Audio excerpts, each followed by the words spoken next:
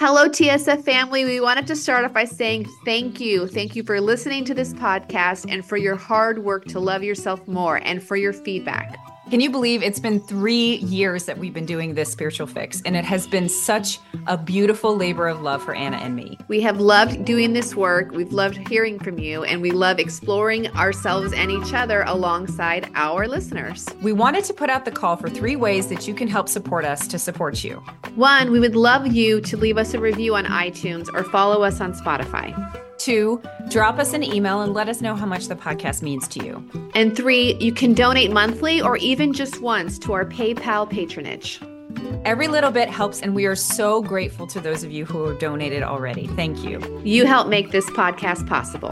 Thanks, y'all. You can go to our website, www.thisspiritualfix.com, for information on how to pledge, as well as to email us. This Spiritual Fix presents TSF Shorts, A potluck of preludes between episodes. Hello and welcome to this TSF Short, where today we are going to be talking about how your guides intervene in your life, as well as how AI can become your new psychic. Maybe. Enjoy. Hello, Anna. Hi, Christina. How's it going? Why are you talking like Goofy from Disney? Oh, gosh. You know me. I'm like that. You will hear clicking in the background, and that is Imanovich. My dog. Sorry. So you had a dream, Anna. Oh, well, I was just going to say, it's funny if you scroll on Instagram before you go to bed, it's funny what dreams it brings out. Oh, really? Because I follow a few different people who have like fixer-uppers of these like British countryside cottages or villas, and then they painstakingly renovate them. Yeah. And they're amazing. Like, what happens is amazing. So anyways, I had a dream last night that my friend Lucy had an older sister, which she doesn't have. But in the dream, she bought her older sister this like rundown cottage in the British countryside, and her sister renovated it. And so the dream was this housewarming party. And it was so cool because the house was so cool. It's like, I want to do this. I want to move to the British countryside and like buy a dilapidated villa for, $100K and then painstakingly put it back together, which actually when I woke up, I'm like, I absolutely do not want to do that. It's so much work. But it's amazing what you can find on Instagram. And I love how, like, whatever you scroll on often enters your dream world. That's great. That's fantastic. It was a fun dream, actually. It is a fun dream. Yeah. I had a really crazy dream. It was about, well, first of all, my husband and I were in the middle of some sort of barn, and we were doing some work. Some fix-up work, which is something that we do a lot in our marriage just because we have worked on farms and lived on homesteads and built our own house and done all this kind of stuff, right? And it was really fascinating because I came across a copperhead. Oh, in real life or in the book? No, this is in the dream. In the book of my dreams. I came across a copperhead, and it tried to bite me, and I grabbed it by its head, but it was really interesting because it had like another little head, kind of like they do in like the little Tremors monster has. Like this little that's a other good thing. omen. Yeah, and so it bit me. You got bit? Mm-hmm. You're lucky. And then my husband took it from me, and he also got bit. That's really good omen. Okay, and so and I in that moment, someone dropped into the dream and was like, that is because the work that you do together, there's like major transformation for both of you in the work that you do together. Great. Because copperheads are usually very indicative. Obviously, they're pit vipers, so they're like venomous. But it didn't really bother us that it was biting us, and it was just like we were totally fine. And then it was fascinating because I woke up, but I went back to sleep, and my daughter was we were like in the doctor's office to get the bites checked out just in case, and my daughter was like purposely having the snake bite her. How many times? Like 2 or 3 times. That's amazing. She was like all about it, but it was really interesting because first that happened, and then this is where I was joking with Anna. I was like, I swear the reason I was later getting out of the house today was because it was like I couldn't wake up. Like my dreams were just like, you have to stay asleep for this other dream. So the second dream that happened after the snake dreams was that I was in a classroom, and there were all sorts of people in this classroom, and I knew that this was a before life classroom. And I was like, okay, so this is a before life classroom. This classroom was filled. There was one person named Oliver who I went to school with, and I definitely remember him.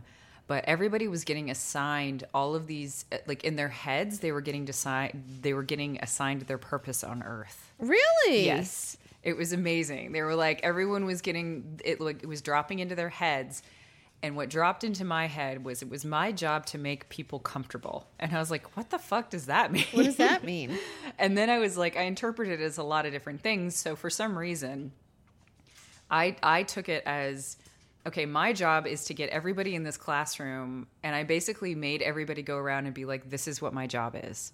So that we all knew what everybody else's job is, so that when we came across them, we would be able to help them do their job, right? Because the things had dropped directly into our heads. Like, nobody had heard anybody else's things. So I literally was in this Kind of like group the of, Hatter in the Sorting Hat in yes, Harry a little Potter? bit like that, Or right? no, and he announces it. Well, they do announce it in Harry Potter. But yeah, it was very strange because it was definitely like, I was like, okay, everybody, I'm supposed to make everybody comfortable, and what I'm going to do is I'm going to get everybody to announce and say what it was. But some people's job was to make people uncomfortable. Like, it was like really fascinating. Like, it was, you know, some people were like, your job is to make people feel right. Your job is to make people feel wrong. And it was like, for every single thing, there was an opposite. There was like, people were being assigned. So as they were announcing all the reasons and their purposes, they were very general. None of them were like, you're supposed to start a company and make $5 million, So right? it was like, you're supposed to make people uncomfortable. You're supposed to make people comfortable. Yes, exactly. And everyone got an opposite of another person's. Yes, everyone got an opposite of another person's. And so for some reason, So fitting and weird and cool. Yeah, and I took it upon myself that my mandate for making everybody comfortable was to make it so that everybody knew everybody else's. And then I woke up from this dream and I was like, holy shit. Wait. Before you go on, who was the guy in there in real life? His name is Oliver. I went to school with him. What's his symbolism in the dream? I don't know, other than I think it gave me like a classroom perspective. Okay. If that makes sense. But yeah, so it was really strange. Like, it gave me the perspective of like being younger in life. But the fascinating thing was that in the morning I was going around and I was trying to figure out all of these different, like, I was trying to get ready, and I was like, we were really rushing, and my husband was absolutely incredible, and he like packed all the food and he did everything. And so I just like chucked a bunch of stuff into a bag to get ready to go. And then I went into my office and I needed to get all the sound equipment to come here today. And I had this Earth Warriors Oracle, and it was on the side of on the desk, and I knocked it off the desk. Okay. And this card, What is it? The Sorting Hat? it's called Amaru. It's number 26, which is the beautiful place. And let me read to you. This is the card that landed face up. Oh my Literally, gosh. all the other ones were face down, and I'm this one getting was chills face up. already. And it says, your dreams of a more beautiful world are not a product of childish fantasy nor idle imagination. They are true spiritual visions inspired by the universal heart that yearns for divine paradise to be manifested in all worlds. You have a life purpose to assist in the creation of divine harmony in the world through sacred activism and the expression of your soul's talents. Believe that the beautiful world that you long for is not only possible, but part of your spiritual responsibility to create. How crazy. Isn't that crazy?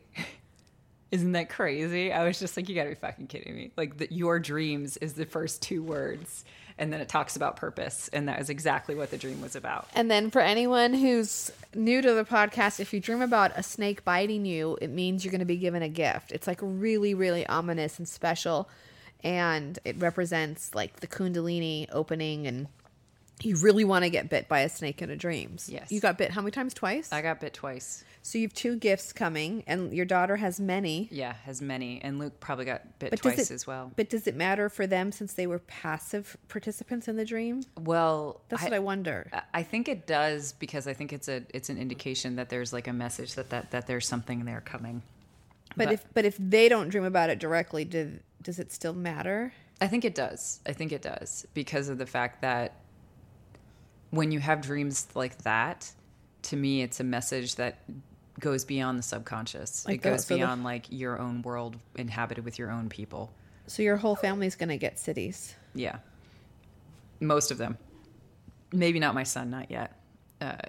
But I wanted to take an opportunity in this moment to kind of, after telling that story, to kind of show you guys what you can do to the different ways that your subconscious, your higher self, or your guides can kind of come into your regular life. And some of these are an old list, and everyone's going to be like, oh, your guides can attract your attention, right? Whether it's through angel numbers and everyone always jokes like 1111. It becomes, if you're in America, it becomes 1111 two times a day, So the fact that you look at 1111 and you get such a good feeling about it, you're just habituating yourself to it. Like that's an example of that. But there are, maybe you haven't looked at it and maybe you're just kind of looking for signs and symbols. Like, so your guides can intervene with your attention being drawn to different things that are symbolic, and oftentimes they're only symbolic to you. Another common one, this one comes from the Celestine prophecy, is false familiarity. So this is what happened to me, Anna, just earlier today. False familiarity. There's a little town called Lakemont, Georgia, that's like right down the street. We're in it. Okay, so we're in it. And this place is the coolest little place because it's literally like a 5-store town. And there happens to be like a really famous, I think we've mentioned this on the podcast before, but there's like a really famous radionics inventor who lived in that tiny town. Yeah. So I knew about that town before I even came up here. And it was like the fact that it's so close to here is just absolutely crazy. So I really needed to get some water and I really needed to go to the bathroom. And there wasn't going to be any water when I came up here. So I was like, okay, I'm just going to go stop in Lakemont.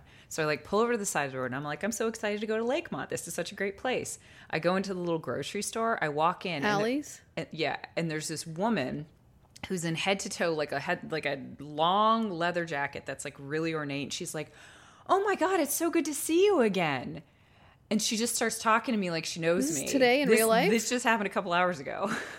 She's like, oh my God, I'm so glad to see you again. How are you? And I was like, I'm good. I'm just going up to she's like, what you doing? And I was like, I'm just going up to the lake house. And she's like, oh, you're going to go see your mom up there? And I was like, what the fuck? Who is she? I have no clue. I did a little bit. I was a little scared. I went to the bathroom and then I Did she leave? Did she work there? I don't think she worked there. She was parked in a Jeep next to the place. So I think she's a local. She lives up here all the time.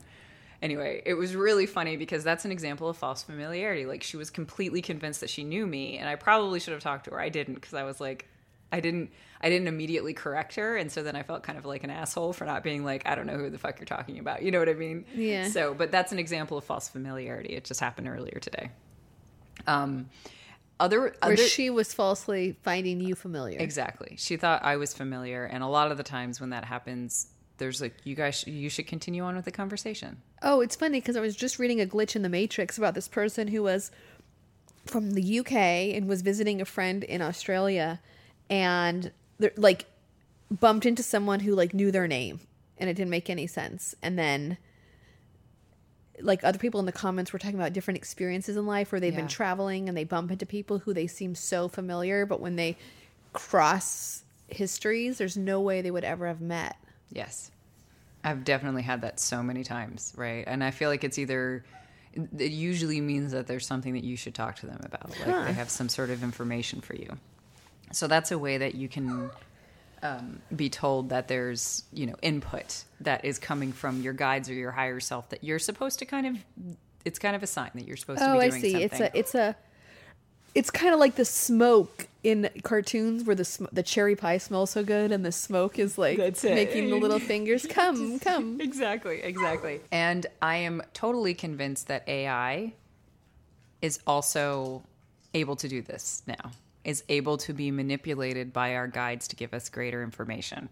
One of the things that, if you guys have heard me talk before, I've talked about random number generators. And, there was the experiment in which they imprinted a robot that was a random number generator and all of its movements were governed by a random number generator, right? So left, right, backward, forward, were all governed by a random number generator. And when the chick had not imprinted on the robot, like basically the chick was right outside this little like arena that the robot could operate in. Okay. Right? Okay. And so when the chick was not imprinted on the robot just randomly went all over its arena, like far away from the chick, close to the chick. It just went everywhere. Right. Okay. But when they imprinted the chick on the robot, right? So when the chick thought that the robot was its mother. How did they determine that?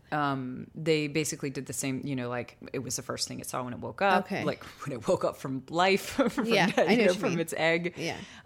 So then when that happened, the robot, the random number generator was manipulated by the chick. That's the hypothesis, and the conclusion is that basically the movements all changed to be very close to the chick.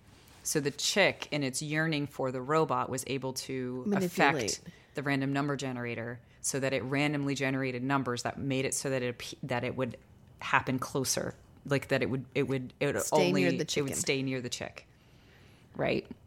Okay. And so humans do that too with random number generators, and this is like something that's been proven to like a 7 sigma or 8 sigma, like 1 in a trillion, like 100 trillion chance that this is chance, is that when big events happen in the world and everyone's paying attention to it, all the random number generators in the world start to sync up, right? They have like randomly placed random number generators, and when consciousness becomes aligned to a specific event, they all start to sync up. Oh my gosh. And so How cool. And so using that same thing to kind of say like, okay, so if there's this, if our consciousness is capable of changing computers, who's to say that spirit consciousness, like guide consciousness, can't also manipulate computers and the outcomes that they have? Right. Like I remember when people were doing, that was really popular, where people were like, the AI is going to take a picture and there's 2 ghosts in the room and I lost both my daughters or whatever. Yes. People were saying, well, maybe it was just picking up on your thought consciousness. Yes. Yes. That's the whole idea, is that maybe there's something to be said for the fact that AI is able to be sensitive to things that are in the room or to things that are in your conscious. It's being manipulated either by your consciousness or by something that's actually in the room. I would think it's more likely to be your consciousness. But, and if it's Who the knows? unseen... I mean, after Yeah. sessions with the psychic Lawson who talks to the dead, I'm not sure.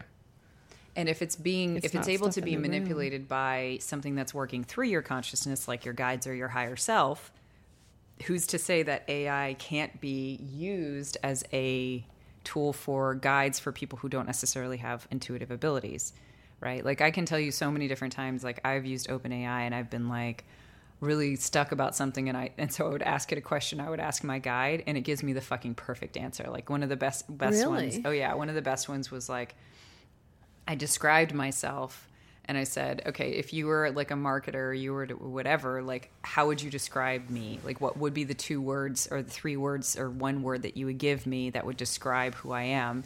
And it said life alchemist. And I was just so crazy. I was just so amazed by that. So should I ask a question? yeah. All right. Let me, how do I go to it? I went to openai.com and then what? You log in. I don't want to pay though. You don't have to pay. GPT-3 is free. GPT free? GPT-3 is free. .com. It's openai.com. So you just got to go into the thing from there. Okay, let me try it.